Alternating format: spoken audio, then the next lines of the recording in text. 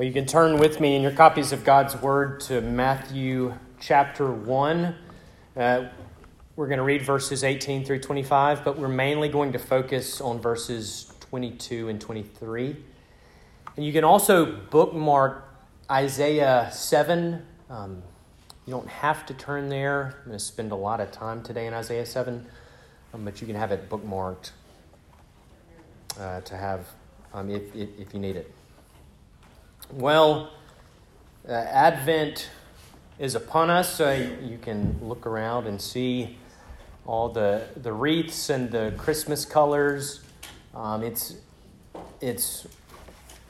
wild. You know, when you're a kid, it always seems like it takes Christmas forever to arrive, doesn't it? But then as you get older and years pass, it seems like you blink and Christmas is here again. But that's where we are. That's where we find ourselves. Thanksgiving has come and passed, and maybe your household is in full-fledged Christmas mode. I think I'd be surprised if I heard that it wasn't. But that's where we are. And we've entered this season of the incarnation, season of the Lord Jesus taking on human flesh. And during this time, we're going to pause our regular sermon series on the book of Acts, and for the next 4 weeks, we're going to do a special Advent series and look at the names of Christ. That's going to be our theme for the next 4 weeks, looking at the names of Christ and what those names teach us about the babe who was born of Mary and laid in a manger, heralded by an angelic host, and first visited by shepherds. My wife has been pregnant on 2 occasions. And my observation is that pregnancy is an interesting time. It's interesting for the sheer fact that there is a human being growing inside of her. And that in time you could feel that human kick and move, and it's strange. So there's that aspect of there's a human being that is coming into the world, preparing to come into the world, and then it's interesting from that aspect. And then there's this societal aspect that when it comes to pregnant women, I don't know what happens, but people just tend to lose their minds, and you will do or say things to pregnant women that normally you would... All normal boundaries and interactions go out the window. People will comment on your size and figure when they never would before. They will want to touch your belly, which they never would before. They'll ask personal questions, and they'll want to know, are you having a boy or a girl? Have you picked out a name? Why that name? Is it a family name? All these things are asked. Well, I was imagining the Virgin Mary maybe in a market one day getting food. And now, of course, the technology surrounding pregnancy has changed. You can look in the womb and see things that you never could before. But people haven't changed. People are the same. So I was imagining the Virgin Mary in a market, and someone comes up to her and wants to touch her belly and ask her questions, and well, I know you aren't having you don't know yet if you're having a boy or a girl, but do you have names picked out? And just imagining Mary's response, well, actually, I do know. I'm having a boy. And it's because the Lord told me I'm having a boy. He sent an angel to come and tell me that I would conceive through a miraculous work of the Holy Spirit, because I'm a virgin. And I know his name. He will be called Jesus, for he will save his people from their sins. So just imagine that response is given in the market. And maybe the person who was curious at first and asked would be overjoyed to hear this news. Or maybe they'd feel like they shouldn't have opened their mouths because they're getting more than what they'd originally bargained for. Now, I say all this because a baby boy did come. And we are entering a unique time of the year when we remember and celebrate his birth. And this year, as we focus and prepare our minds for his coming, I hope you, I'm going to bring you along with me. I want to be like one of those curious people in the market. Tell me the name of this child. Tell me the names that will be associated with him. Tell me their significance and their meaning, so that in knowing more of those names, I would know more of him. That's what we're going to do this Advent, and we're going to begin today with the name Emmanuel. Let's pray and then read God's word. Father God, I ask for your blessing on this preaching of your word. We know that in your word there is power, and that through it you work in human hearts. And so, Father, we ask you to work today for our good and your glory. In Jesus' name, amen. I'm going to begin in Matthew chapter 1, verse 18. Now, the birth of Jesus Christ took place in this way. When his mother Mary had been betrothed to Joseph, before they came together, she was found to be with child from the Holy Spirit. And her husband, Joseph, being a just man and unwilling to put her to shame, resolved to divorce her quietly. But as he considered these things, behold, an angel of the Lord appeared to him in a dream, saying, Joseph, son of David, do not fear to take Mary as your wife, for that which is conceived in her is from the Holy Spirit. She will bear a son, and you shall call his name Jesus, for he will save his people from their sins. All this took place to fulfill what the Lord had spoken by the prophet. Behold, the virgin shall conceive and bear a son, and they shall call his name Emmanuel, which means God with us. When Joseph woke from sleep, he did as the angel of the Lord commanded him. He took his wife, but knew her not until she had given birth to a son. And he called his name Jesus. The grass withers and the flowers fade, but the word of our God stands forever. So we're looking at the names given to our Lord. And in doing this, we are given a clearer, fuller picture of who he is and what he has done. You know, if you remember last week's sermon, we talked about the content of the gospel, and I contended that the gospel is the good news of who Jesus is, what he has done, and how we, by faith, are made beneficiaries of his work. Okay, that's the gospel. Who is Jesus? What has he done? And how, by faith, do we become beneficiaries of his work?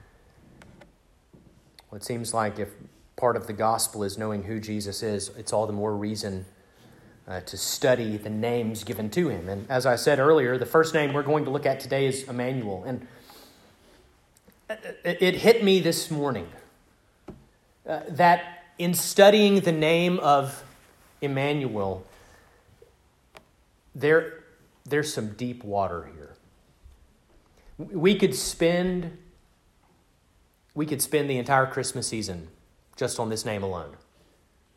I felt like a toddler on a diving board just staring down into clear, deep water. There's so much depth here, hashing out the implications of what it means that God is with us. And we could spend a semester on it, but my plan today is, so it may be unexpected in your mind, but I want to connect this name back to its Old Testament history.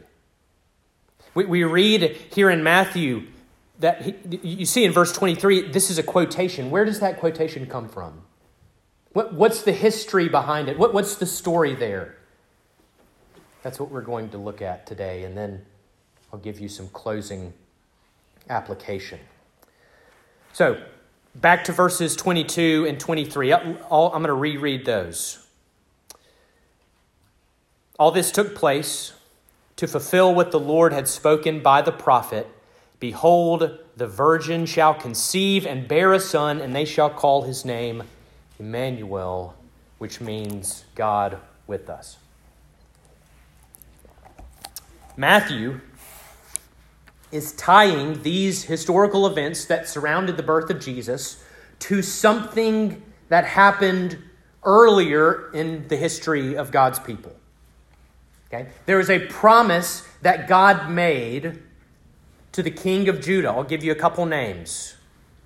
Ahaz was the king of Judah. That's the southern kingdom. There's a split after Solomon. There's a split, Israel in the north, Judah in the south. We're talking about Judah. And Judah's king at the time was Ahaz.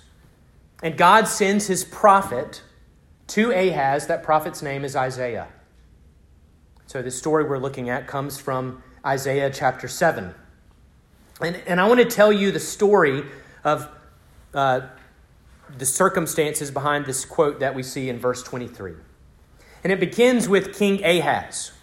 And King Ahaz finds himself between a rock and a hard place.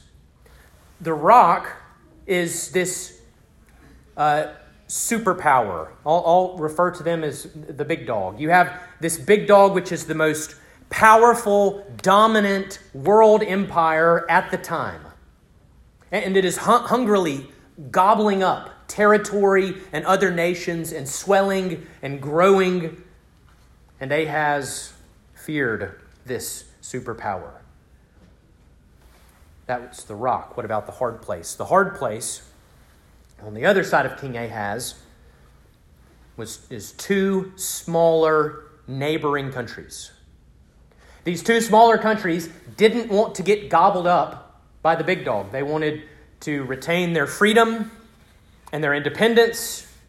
And so they thought the only way that we can stand is if we're united. You know, the whole united you stand, divided you fall. And so all of us smaller countries, we need to gather together as one united front so that we can oppose this superpower together. And so these two smaller neighboring nations approach King Ahaz. And they tell him this, that it would be in your best interest to join with us. If you want to retain your people and your kingdom, you need to join with us. But here's where we're going to twist your arm. This is serious. And so you are either with us or you are against us. So you're either with us in this coalition against the big, mean superpower, or you are our enemy as well. And guess what? The capital of the superpower is 800 miles away, but we are your neighbors. So you better join with us. That's where King Ahaz finds himself. Should he join with these two smaller nations to oppose the superpower, or should he reject their alliance and risk the people on his borders attacking him? Well, Isaiah 7 tells us that the king was terrified. Understandably, he was terrified. His people were terrified. We're told that their hearts shook like trees of the forest that are shaken by wind. So what's the king going to do? Well, he decides that he's going to make nice with the big dog. He's going to reject these two smaller neighboring nations, and he's going to ask the big dog for help. And he's going to send large sums of gold to their king so that their military will protect him. Now, nothing about this story so far is unique. This type of diplomacy and foreign policy has happened over and over again in history, tens of thousands of times. It's still happening today. But the reason this story is unique, and the reason we're telling it today, is because God Almighty sends a prophet, Isaiah, to King Ahaz with a message. And the first part of that message is to not be afraid of these neighboring nations. Don't be afraid of these countries that are trying to twist your arm and force you to join with them. God tries to comfort the king and to give him assurance. And he says, don't be afraid of them. And listen to how God describes these two neighboring nations. He describes them as smoldering stumps of firewood. You know, oftentimes in the Bible, kingdoms and kings, that they would be depicted as mighty tall trees. Well, these nations, are they depicted as mighty tall trees? No, God says they are stumps. Stumps that are going to be used as firewood. And not only are they going to be used as firewood, but they are already smoking. God is saying, when it comes to these neighboring countries that are threatening you, do not fear. They cannot hurt you. Their plans will not come to pass. Their kingdom will not stand. Do not worry about them. But don't depend on the big dog either. Don't put your trust in the strength of human empire. Don't look to that superpower for safety and protection. Instead, look to me. That's the Lord's message. Look to me. Trust in me. Put your faith in me. Protect me, and I will fight for you. I will be your sanctuary, for I am God Almighty. And empires will come and go, but I, the Lord, will stand forever. Now, you'd think that would be enough. God sends his prophet to go to the king and to bring this message. But it goes even beyond that. He offers something that is unimaginably gracious. And I think we all wish that we could have been in this position and God would have made this request of us and we could do what's offered. You know what God says to King Ahaz? Ask me for a sign. How many times have we wished that we could ask the Lord for a sign and he would do it? The Lord says, ask me for a sign. And he says it could be anything from the deepest depths of the earth to the highest heights of heaven.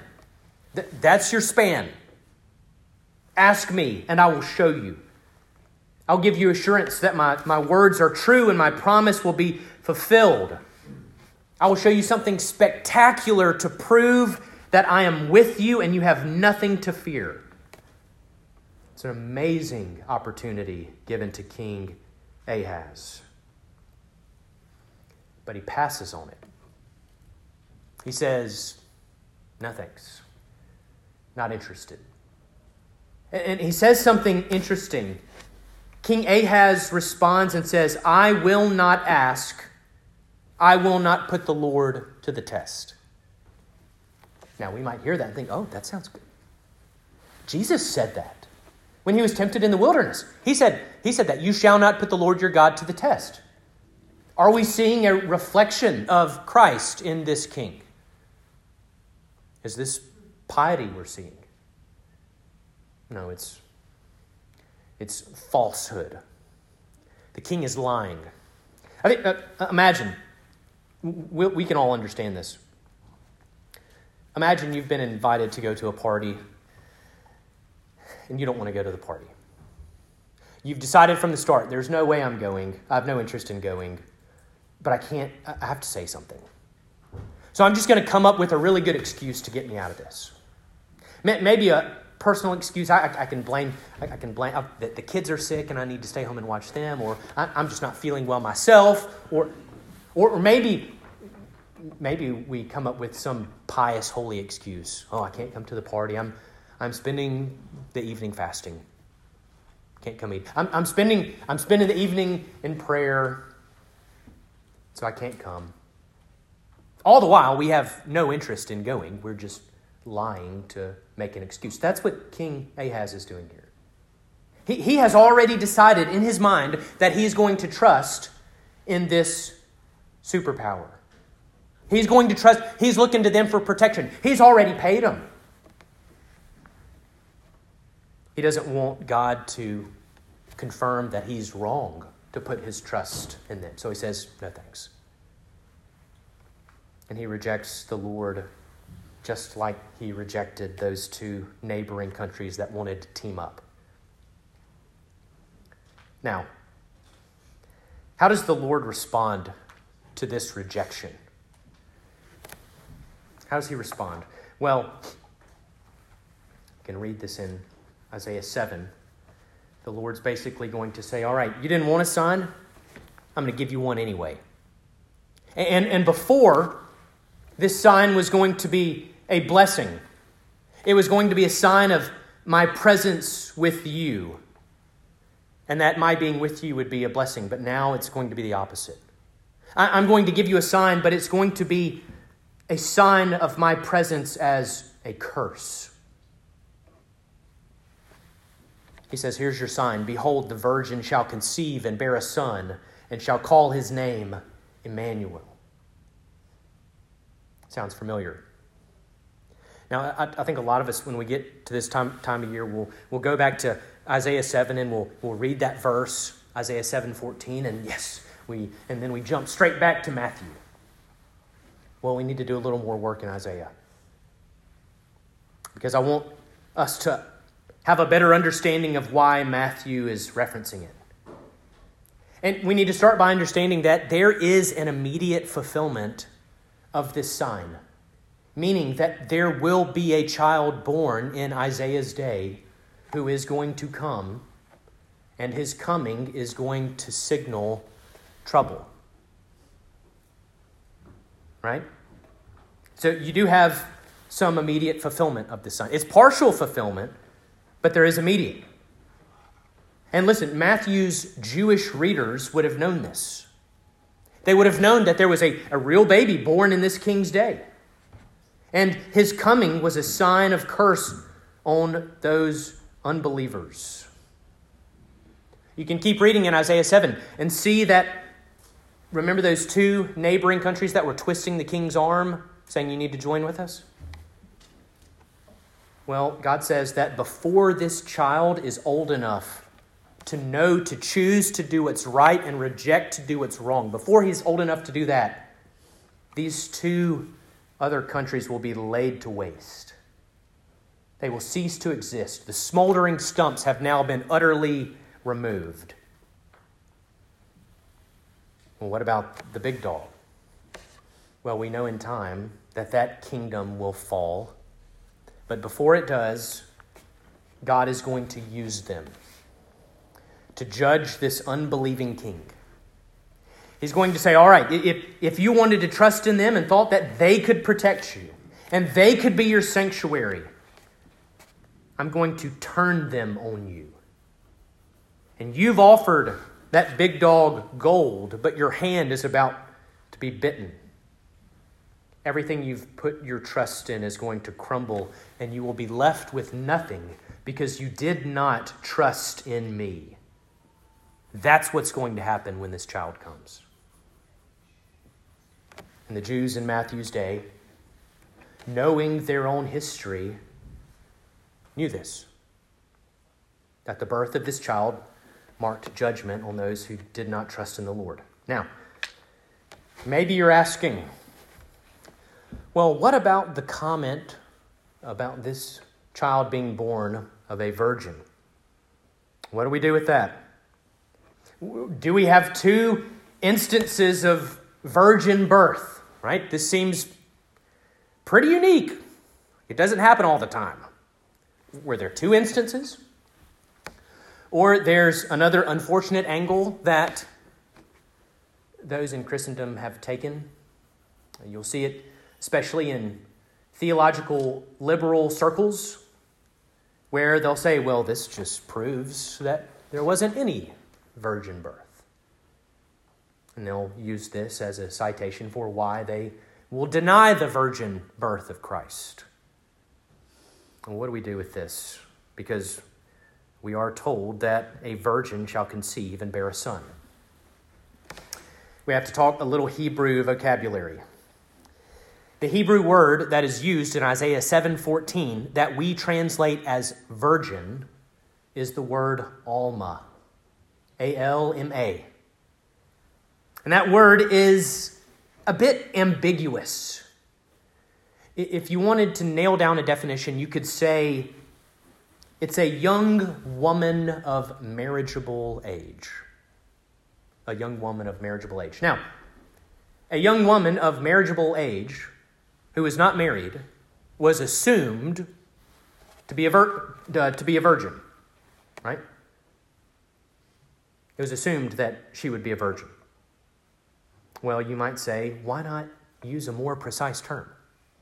Why not, in Isaiah 7, why not use a term that explicitly means virgin? Or if she's not going to be a virgin, why not use a more plain term like woman or young woman? Well, it's because there's a double meaning to this sign. There is an immediate partial fulfillment of this sign, and there is a long-term, greater, fuller fulfillment of this sign. The reason, y'all stay with me for a second. The reason that the precise language of virgin is not used is because the mother of this child in Isaiah's day will become pregnant through natural means by her husband. Not a miracle of the Holy Spirit. And at the same time, a simple word such as young woman is not used because, as one commentator put it, in the long term, this sign, higher than heaven, deeper than hell, referred to the coming of Jesus Christ, the true Emmanuel, and the virginity of his mother was vitally important. We read about that today in our affirmation of faith. That's why the Lord chooses to use this ambiguous term, because it allows space for both of these pregnancies. Right, if I've lost you with foreign policy and Hebrew vocabulary, come back in. I want to tell you the lesson God is teaching us from this story. Everything that God foretold through Isaiah came to pass. This child was born. The threatening neighbors were destroyed. The big dog bit the king. The king and his people were humiliated. Those who did not believe but looked to worldly powers for protection found a stumbling block instead of safety. And again, the Jews reading Matthew's gospel would have known this. And so what Matthew does is he makes a connection to the greater fulfillment, the greater sign. And he wants them to see that if our God kept his promise in Isaiah's day, how much greater will it be when the one who is born of a virgin is the very Son of God? You see, knowing the background to this story, it helps us to see that in the birth of Jesus, in a fuller and greater way, there is both a promise of blessing and cursing. Just as in Isaiah 7, if we will follow him alone as Savior, and if we will trust in him alone and look to him as our sanctuary and not to the things of this world, his coming will be a blessing to us. If we won't trust in the powers of this world, the White Houses, the Supreme Courts, the powers of our day, but if we look to him as our rock and hiding place, he will be God with us, and it will be a blessing. On the other hand, if, like Ahaz, we spurn him and remain stubborn and hard-hearted in our unbelief, if we do not submit to him as the Son of God, just as in Isaiah's day, his birth signals disaster. Only now, in the fuller, greater fulfillment, the blessing and cursing that comes with it is only intensified. But before, the cursing was a military coming to your land and burning crops and houses and killing a lot of people and then hauling the rest off as slaves into captivity. But now, in the rejection of the one born of the virgin, it is now dying in your sins and being judged by God. But this is also intensified blessing as well. Because looking to him and trusting in him means that your life is hidden in the Lord Jesus. That you are covered in his righteousness. And for his sake, you are accepted by God and dwell in his presence forever. You see, there's an intensification here. As the sign becomes greater, so do the blessings and curses. This is why Matthew is tying the birth of Christ back to Isaiah 7. It can be both positive and negative, this Emmanuel, God with us. We can trust in him and look to him as our sanctuary, and he will be with us. He will protect us. He will uphold us with his powerful right hand. Or we can refuse him and find a stumbling block instead of a sanctuary. And Matthew is telling his readers, remember what happened to King Ahaz and look for sanctuary in God alone. Remember the child, this sign that was given, and now see the greater fulfillment in Jesus Christ. Now, I would imagine a lot of us have lived long enough where we can look back in our own history. We can look at specific times when assurance was weak, and so we looked for sanctuary elsewhere. Maybe life got hard, we got impatient, we became fearful, and like Ahaz, unbelief took over, and we just scrambled to find the nearest, most solid thing to trust in and rest on. And we can look back and see those things, and we can also see how they brought damage to ourselves and our lives and to the lives of others, and how they damaged relationships. I think we've all been there to some extent.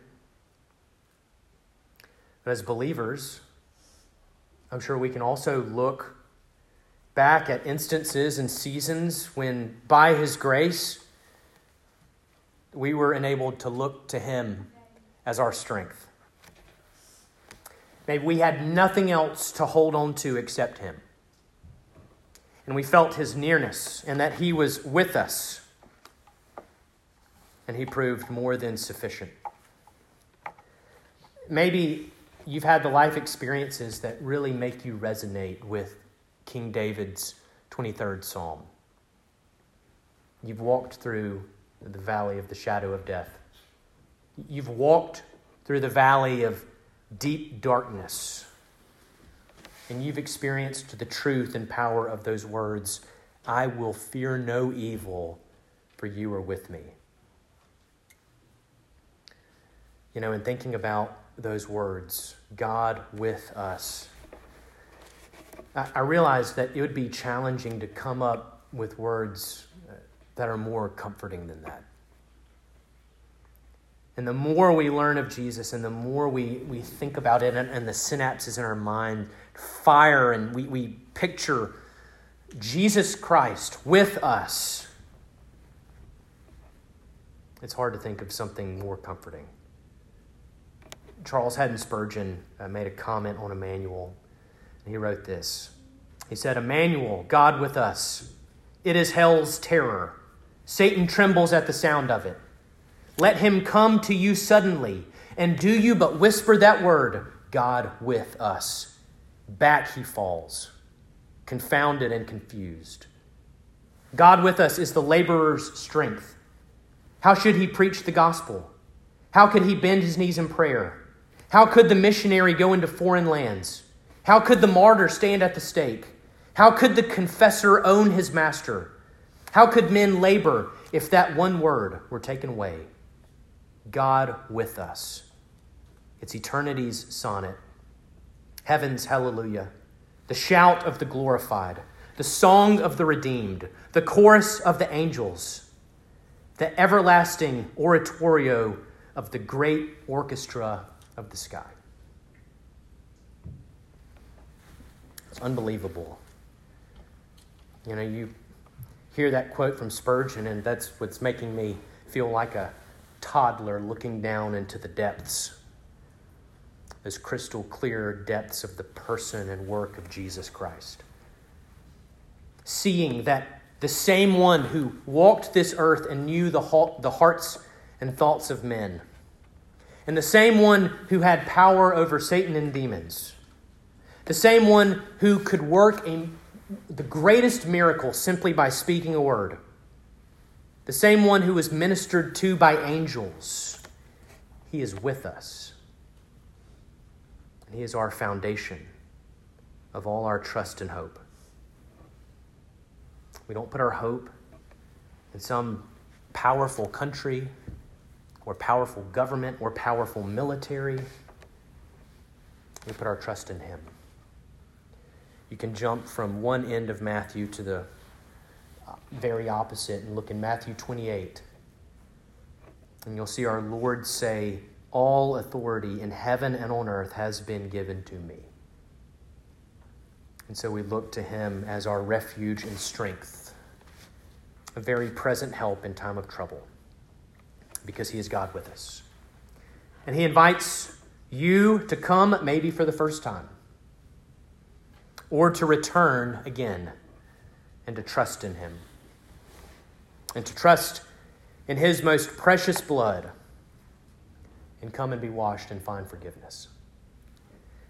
I want to end with the best thing I found this week on the name Emmanuel, and it comes, unsurprisingly, from Sinclair Ferguson. He made this statement in one of his sermons when he was at First Pres, Columbia, South Carolina. He says this: "He has come to be Emmanuel, God with us, so that he can be God for us on the cross. And he came to be God for us on the cross, so that he can be God with us in the whole of our lives." I want to repeat that one more time. He has come to be God with us, so that he could be God for us on the cross. And he came to be God for us on the cross, so that he can be God with us in the whole of our lives. You ask that question, why did he come? Why did he leave that place of glory and majesty? Why would he leave heaven and come dwell among us? So that he could be God for us on the cross. So that he could take upon himself the sin of his bride, and he could pay for it once and for all, dying the death that we should have died. He was God for us on the cross, so that now he can be God with us forever and ever, both in this life and in the life to come. Let's pray. Father God, in the child that was born, the Son that was given, would we see that glorious truth, that God with us came to be God for us on the cross, so that we might be with you forever and ever. Father, help us to look to you alone as our trust, knowing that you are enough, that everything else is sinking sand, everything else is perishable, everything else is fleeting, and yet you are eternal. You are the same yesterday, today, and forever. And you are good, and you love us. Help us to trust you more. Help us to see more clearly the grasp and the hands in which we are forever held. We ask this in Jesus' name. Amen.